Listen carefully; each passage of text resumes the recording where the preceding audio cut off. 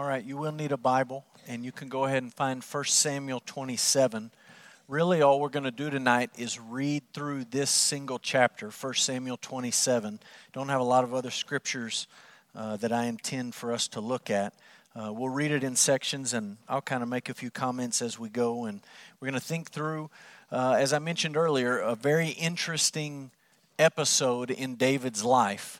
One that on the surface doesn't provide a lot of encouragement to us, or at least a lot for us to follow by way of positive example.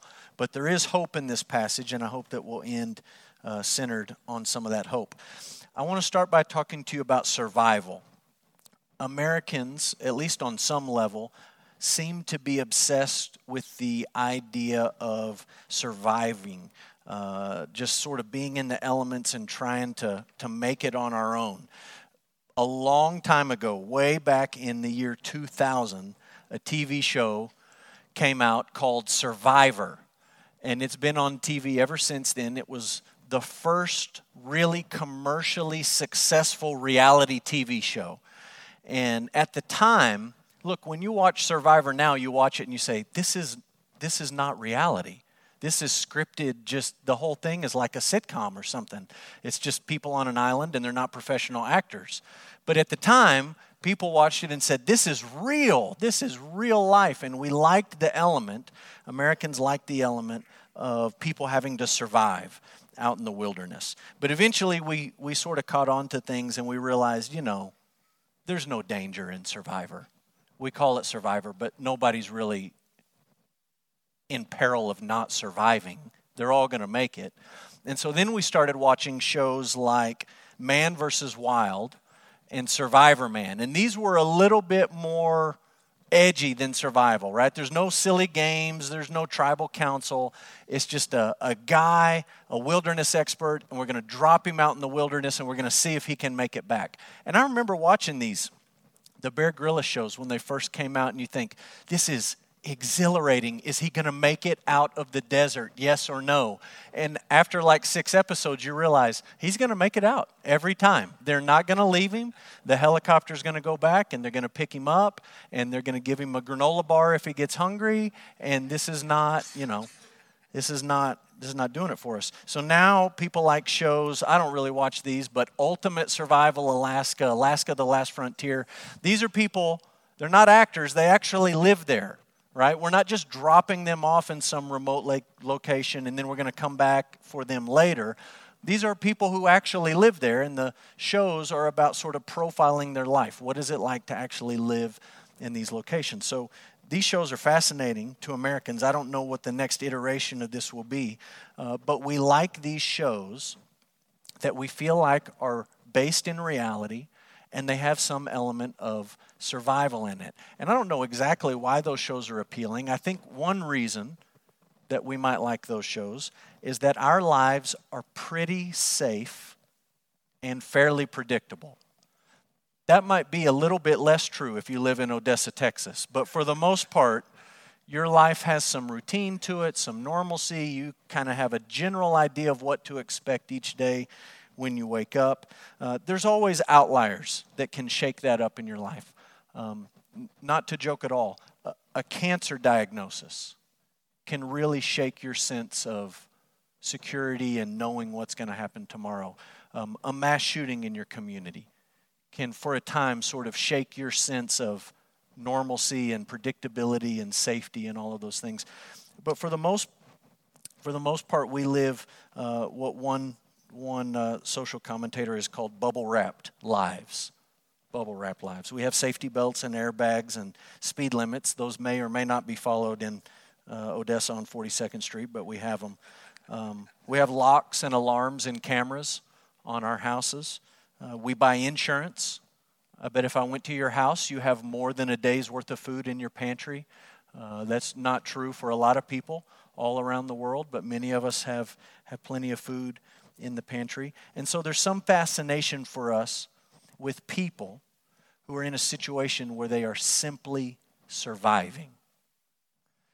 The story we're looking at, this episode from David's life, is a time in his life, I think, where he's just surviving.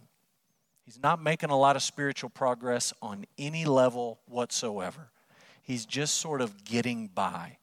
He's just sort of making it through one day at a time and surviving. And that may be relatable to you. That may be the stage of life you're in right now. You may say, I feel like spiritually I'm on the hamster wheel. Like I'm doing a lot of moving, but I'm not actually getting anywhere.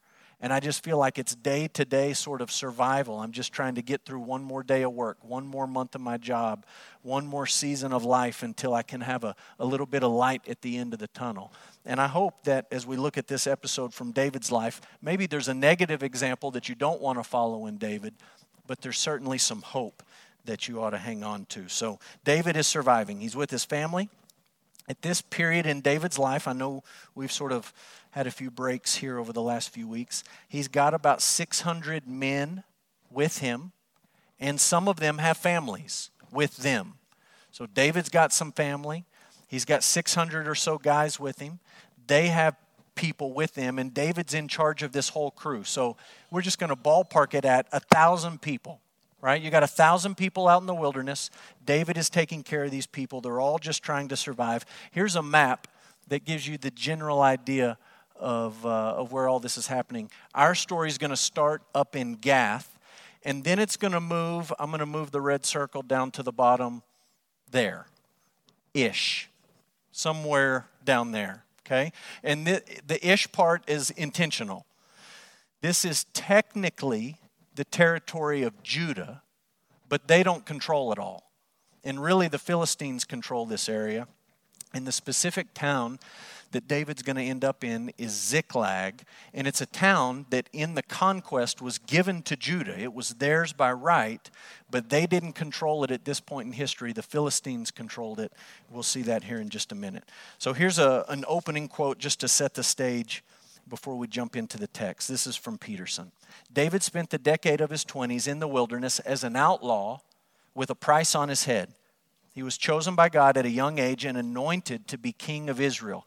He entered the court of King Saul, was loved as a friend and singer. He saved his nation from the Philistine military assault and became a hero among the people. And then he was driven from these accomplishments and admirations to survive as best he could in the wilderness, just to survive. We don't have an exact chronology provided for us, but for roughly 10 years, David lived a fugitive life in the wilderness. So let's jump in. 1 Samuel 27. David is going to seek refuge in the land of the Philistines. And I just want you to read with me the first 4 verses. 1 Samuel 27, beginning in verse 1. David said in his heart, "Now I shall perish one day by the hand of Saul. There is nothing better for me than that I should escape to the land of the Philistines." And I just want you to slow down, and I want you to think about what's happening just already. David is saying something in his heart. He's talking to himself here, and his thought is, I'm going to die by the hand of Saul. There is nothing better for me. The best option I have at this point is to escape to the land of the Philistines. This is the man who put a rock between Goliath's eyes. The best thing I can do right now is just to go live with the Philistines. Then Saul will despair of seeking me any longer within the borders of Israel, and I shall escape out of his hand. So David arose, he went over, he and the 600 men who were with him, to Achish, the son of Maoch, king of Gath. And David lived with Achish at Gath, he and his men, every man with his household, and David with his 2 wives, Ahinoam of Jezreel and Abigail of Carmel, Nabal's widow. And when it was told Saul that David had fled to Gath, he no longer sought him. So there's a couple of things I want you to see here. The first is this. David is talking to himself rather than talking to the Lord. That's a dangerous thing. For David, that's a dangerous thing. For me, that's a dangerous thing for you. To do too much talking to yourself and listening to yourself rather than talking to the Lord and listening to the Lord. And we're not going to look up these verses I gave you. 1 Samuel 23:2, 23:4, 38, 2 Samuel 2:1, 5:19, 5:23. Let me just give you the point in each one. Each one of those references says, David inquired of the Lord. He's got a problem. He's got a dilemma. He's got something he's not quite sure about, something he needs to make a decision on. And what does he do? In each of those cases, he inquires of the Lord. God, what should I do here? God, where do you want me to go? God, give me some direction. I need some help. In this instance, there's none of that. He's not talking to the Lord. He's just talking to himself. It's just sort of self-reflection. This reminds me of the story of a lady named Florence Chadwick. Florence Chadwick. It's not every day you get to put a picture of a woman in a bathing suit up on the screen in church, okay? 1952, Florence Chadwick, she decides that she wants to swim from Catalina Island off the coast of California back to the coast of California. It's a distance of about 22 miles. She says, I want to swim. Open water, open ocean. I'm going to start on Catalina Island. I'm going to swim back to the coast. And they publicize it and they sort of make it a big deal. And they've got cameras there and they've got people watching. And it's sort of a publicity thing, like somebody walking the tight wire at Niagara Falls. So the day comes, everything's planned out. She's trained. And the day of the swim, it's very foggy, pretty typical for middle to northern California. And so she takes off swimming in the fog. And the water's rough, and she swims, and she swims, and she swims, and she's given it all that she's got. And she reaches a point where she says, I'm done. And the people who were with her in the boat, sort of the safety crew right there beside her, they're saying, keep going, keep going. And she's saying, it's so foggy, I can't see, I don't know where we're at. You're going the right direction. Don't quit, don't stop. And she finally just convinces them, I can't swim any longer. I got to get out of the water. So they pull her out. They get her in the boat. They wrap her up. They give her something to eat. They wait about a minute. The fog begins to clear, and the coast is less than half a mile away. She has swam 21 and a half plus miles, and she's got just a little bit more to go. And this is her quote after they get her into the boat and the fog clears. All I could see was the fog. I think if I could have seen the shore, I would have made it. Sometimes in life you can't see the shore. You're just stuck in the fog. That's where she was at in the swim, and that's where David's at in this situation. He looks around at all his options, and he says, what could I do? What could I do? What could I do? There's no thought in his mind that he should talk to the Lord about it. Maybe he's too discouraged. Maybe he doesn't think the Lord cares or hears or will do anything in his favor. And he simply starts talking to himself, and he says, the best thing I can do is to get out of Israel and go live as a refugee amongst the Philistines. He can't see God, and essentially he quits. He has forgotten, this is on your outline, he's forgotten the anointing and the promise of Yahweh. He's lost sight of the shore, the end game, of where he's headed in all of this. There's no thought to what God has promised to do for him or what God has already poured into his life. He's just ready to quit. 1 Samuel 16 is the anointing from Samuel. He doesn't seem to remember that. 1 Samuel 23:17 is when Jonathan meets with him, and Jonathan says, listen, you are going to be the king. It's his best friend telling him, you're going to be the king. He seems to have forgotten. 1 Samuel 25:30. Abigail, his soon-to-be wife, shows up and says, forget my husband, he's a fool. We know that you're going to be the king. Everyone knows you're going to be the king. She knew it, but here David doesn't know it. 1 Samuel 24:20. Saul himself, after David spares his life, Saul himself says, you're going to be the king. You're going to be king. We all know it. And here's David in 1 Samuel 27. He seems to have forgotten all of it. You could call it pessimism if you wanted to. I like this quote from Chuck Swindoll. You and I have never had the Lord lead us to a pessimistic thought, never once. They come strictly, there's a typo on your sheet, I believe, strictly from within our carnal minds, and they can be devastating. The Lord has never led you or me to pessimism. Pessimism is not faith. It's not trust. And that doesn't mean you're not going to be discouraged, and that doesn't mean sometimes you're not going to be a realist about your situation or your circumstances, but pessimism is what David seems to be battling here. When David says, think about this, when David says, the best thing for me right now is to go live with the Philistines. Essentially what David is saying is, God is not able to keep his promises to me, or he simply doesn't care at this point. Either he's not able to come through, or he's just lost interest and given up on some level. Previously, David sought refuge in the Lord, but now he is seeking refuge and returning to Gath. And I just want you to think for a minute about Gath. How strange it is that David ends up at this point in Gath. The first time in David's story we read about Gath, it's Goliath, the Philistine from Gath, the great champion, and David kills him and he slays him. The next time we read about Gath in the story of David is when David shows up in Gath and everyone starts to talk. The giant killer just walked into town, and David gets a little panicky, and David decides my only play here in Gath is to drool on myself, scratch on the walls, and act like a crazy man. And he pulls it off completely. They think he's off his rocker nuts. That's the last time he was there. So what are these people thinking about David when he walks into Gath for the second time? There's a little confusion, right?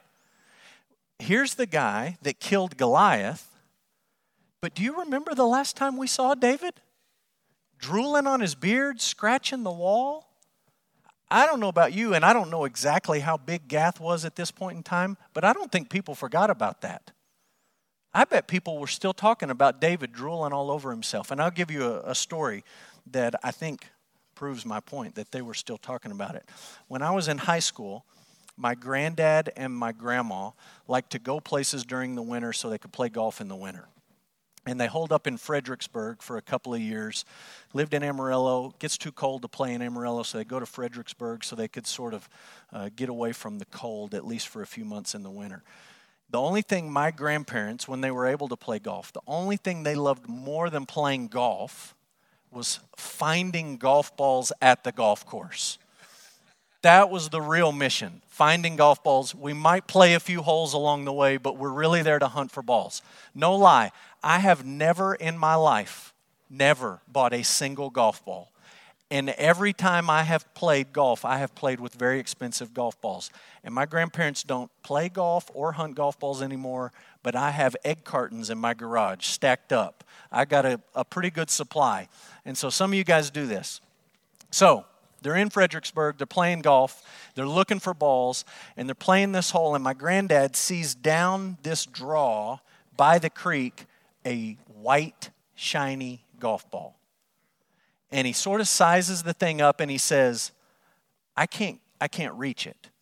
My tool isn't even long enough. You know, he's got 5 tools in his bag to pull them out. I can't reach it. But he cannot leave that ball. He cannot leave a ball. So he says, I'm just going to hop down this bank and I'm going to get this ball. So he hops down, and first hop, he breaks his ankle and just sort of tumbles down the draw, and he ends up by the creek. He gets the golf ball. That's important in his mind. He ends up with the ball, but his ankle is hurt so bad he can't get back up the thing back to the fairway. And so my grandma has to go back to the clubhouse. They have to call the ambulance. They have to drive the ambulance out onto the golf course to pick him up on the 8th hole or wherever, and they load him up and they take him to the hospital and they do surgery. And he couldn't drive home. My grandma didn't want to drive, so I flew down to Austin and picked them up, and I drove them back at the end of their vacation. He went back to Amarillo, and he propped his leg up, and he healed up. The next year, they got ready to go back to Fredericksburg. And I don't know at what point in the trip this happened, but at one point in the trip, my granddad walks into the donut shop. And like every donut shop, there's a group of old-timers sitting over in the corner. And my granddad is there to order his blueberry donut and coffee or whatever. And he's listening to the old-timers. And something piques his attention. And these guys over at the table, this is a year later, at the exact moment he walks into the donut shop, somebody says, Hey, you remember last year when that guy broke his leg on the golf course and they had to drive the ambulance out there? Oh, man, wasn't that funny? That guy couldn't get up. He was stuck down in the creek. And I'm sure he embellished the story and made it worse. But they were still talking about it a year later. Look, when David, the giant killer, walked into town in Gath and starts drooling on himself and scratching on the walls, everybody remembered that. That was the talk of the town. The guy who killed our greatest soldier has lost his marbles. When he walks back in, they still know that story. They're still telling that story. They're still laughing about that story. It's a strange, strange thing that David walks in to Gath. Lucado says it like this. He's running from a crazed king. He's hiding in the hills. He's leading a ragtag group of soldiers, feeding more than 1,000 mouths, no hope, and most of all, no God. He's focused on Saul. He hangs Saul's poster on his wall and replays his voice message. David immerses himself in his fear until his fear takes over. Here's the tragic part about this story. David's plan worked. His cowardly, faithless, pessimistic plan worked. Verse 4. When it was told Saul that David had fled to Gath, he no longer sought him. We could talk a long time about the fact that when you pursue sin in a crisis situation, there may be some temporary relief to what you're dealing with, what you're facing. Right? You can take the faithless, cowardly, pessimistic route. And in the short run, you may find or experience a little bit of deliverance or relief. In the end, it's always and only going to make things worse. And that certainly happened to David. David made himself a servant. Think about that. A servant of Achish, the king of Gath. And I want you to read with me verse 5, 6, and 7. Then David said to Achish, "If I have found favor in your eyes, let a place be given me in one of the country towns that I may dwell there. For why should your servant," David calls himself, "I am your servant. I, David, the anointed king of Israel, the giant killer, I am self-identifying as the servant, the slave of the king of Gath. Why should your servant dwell in the royal city with you?" So that day Achish gave him Ziklag. It was in the territory of Judah, technically, but the Philistines controlled it. Therefore, Ziklag has belonged to the kings of Judah to this day, and the number of the days that David lived in the country of the Philistines was 1 year and 4 months. Peterson says it like this. Philistines had been the primary enemy through all that century. David was first known among his people as champion over the Philistine giant Goliath, and now David, instead of killing Philistines, is cozying up to them, ingratiating himself with them. The last 16 months of David's wilderness years are spent, think about this, in the Philistine camp as an ally of the Philistines. David says, "I'll be your servant." It's not a very kingly thing to do. And there's a lot of different Bible commentators that try to pour sugar on this and make it sort of palatable and say, this is really not that big a deal. It's a big deal. It's bad. He shouldn't have done it. It was wrong. It was cowardly. It was faithless. It was pessimistic. What did he do while he was there? He spent 16 months lying to Achish and raiding nomadic tribes. So we'll read that. Starting in verse 8, 1 Samuel 27:8. David and his men went up. They made raids against the Geshurites, the Girzites, and the Amalekites. These were the inhabitants of the land from old, as far as Shur to the land of Egypt. David would strike the land and would leave neither man nor woman alive, would take away the sheep, the oxen, the donkeys, the camels, the garments, and come back to Achish. When Achish asked, "Where have you made a raid today?" David would say, "Against the Negeb of Judah." That was a lie. Against the Negeb of the Jerahmeelites, that was a lie. Or against the Negeb of the Kenites, that was a lie.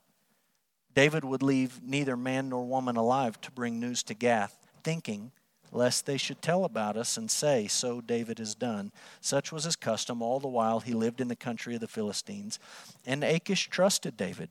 thinking he has made himself an utter stench to his people Israel. Remember, he thinks he's attacking towards Israel. He thinks, well, those people hate David now. They're not going to rally towards David. Therefore, he will always be my servant. Why wouldn't he think that? David called himself his servant. This is a low moment in David's life. There's not a lot to boast about, not a lot to brag about, not a lot for you and I to emulate. Right? This faithless path gave him a little bit of relief at first. Saul stopped chasing him. But then it creates a whole nother set of problems. He's now allies with the Philistines, and as we're going to talk over the next couple of Wednesday nights where we work through this study, that's going to become a really, really big problem when the Philistines say, hey, why don't you come fight with us? Not fight against us. Why don't you come fight with us? And David really has no option but to say, okay, I'll march out in battle against Israel with you, the Philistines. It's a really big reminder that one little sin that you think is going to get you a little bit of relief from the situation you're in at the moment, you have no idea how that could spiral out of control and turn into something that you never imagined it would become. It's not a good season in his life. This is a guy who's just surviving. Here's the good news. Okay? Here's the good news, the hope. God is at work for his glory and Israel's good, even when David is just surviving. Even when David is lying and raiding and just trying to get by and take care of the people under his watch, God is actually at work behind the scenes for his glory and Israel's good. This is really good news for David, and it's really good news for us. Peterson explains it like this: God is perfectly capable of working out his purposes in our lives, even when we can't lift a finger to help. Better yet, God is faithfully working out our salvation, even when every time we lift a finger, it seems to contribute to the wrong side, the Philistine side. David is doing nothing praiseworthy here. And not for a second do we need to try to say, well, maybe there's a way we can look at this in some sort of positive light. We just acknowledge it for what it is. This is embarrassing. This is not anything that you and I ought to be trying to emulate. But even in those moments, God's at work. God's hands aren't tied because David is a coward. God is still at work for his glory and for Israel's good. I'll give you a few examples. Example number 1, Saul is coming to the end of himself. We're going to read these upcoming chapters, chapter 28, chapter 31. Saul is just unraveling at the seams, right? This problem that David can't seem to solve is going to be solved in the very, very near future, right? Just you're months away. Hang on a little bit longer. The coast is half a mile away. You've swam 21 and a half miles. I know that all you can see is fog. Don't get in the boat. Just keep swimming. He doesn't do it. Saul is coming to the end of himself. Secondly, David, I might add unwittingly, finishes part of the conquest that was left undone. These tribes that he goes raiding against are actually people that Joshua and the Israelites were supposed to wipe out all the way back in the conquest. Did you notice that little verse? Verse 8 talks about these were the inhabitants of the land from old. And it lists some of these Ite tribes, right? All the Ites. And they weren't wiped out. And you can read about this in Judges chapter 1. They fought a lot of battles, but at some point they got tired and they quit fighting. And they left some of these people in the land. And they didn't execute the plan, the strategy, the orders that God had given them. And David is sort of mopping up part of the conquest. Thirdly, this is the big one. In Ziklag, God was forming a community of people who would rule with David. And sort of at some point we're going to come back to some of these names that get dropped in from time to time. These disenfranchised, indebted people, these disgruntled, angry folks, misfits in society. They end up here with David. And in the end, this is like the cabinet that's going to rule over Israel. And God is putting together the A-team, as it were, in Ziklag. Nobody realizes that's what's happening, but that's what God is actually doing in this moment. Peterson says this: this isn't what we would call the cream of the crop of Israelite society. It's more like the dregs from the barrel. Misfits all, it appears. The people who couldn't make it in regular society, rejects, losers, dropouts.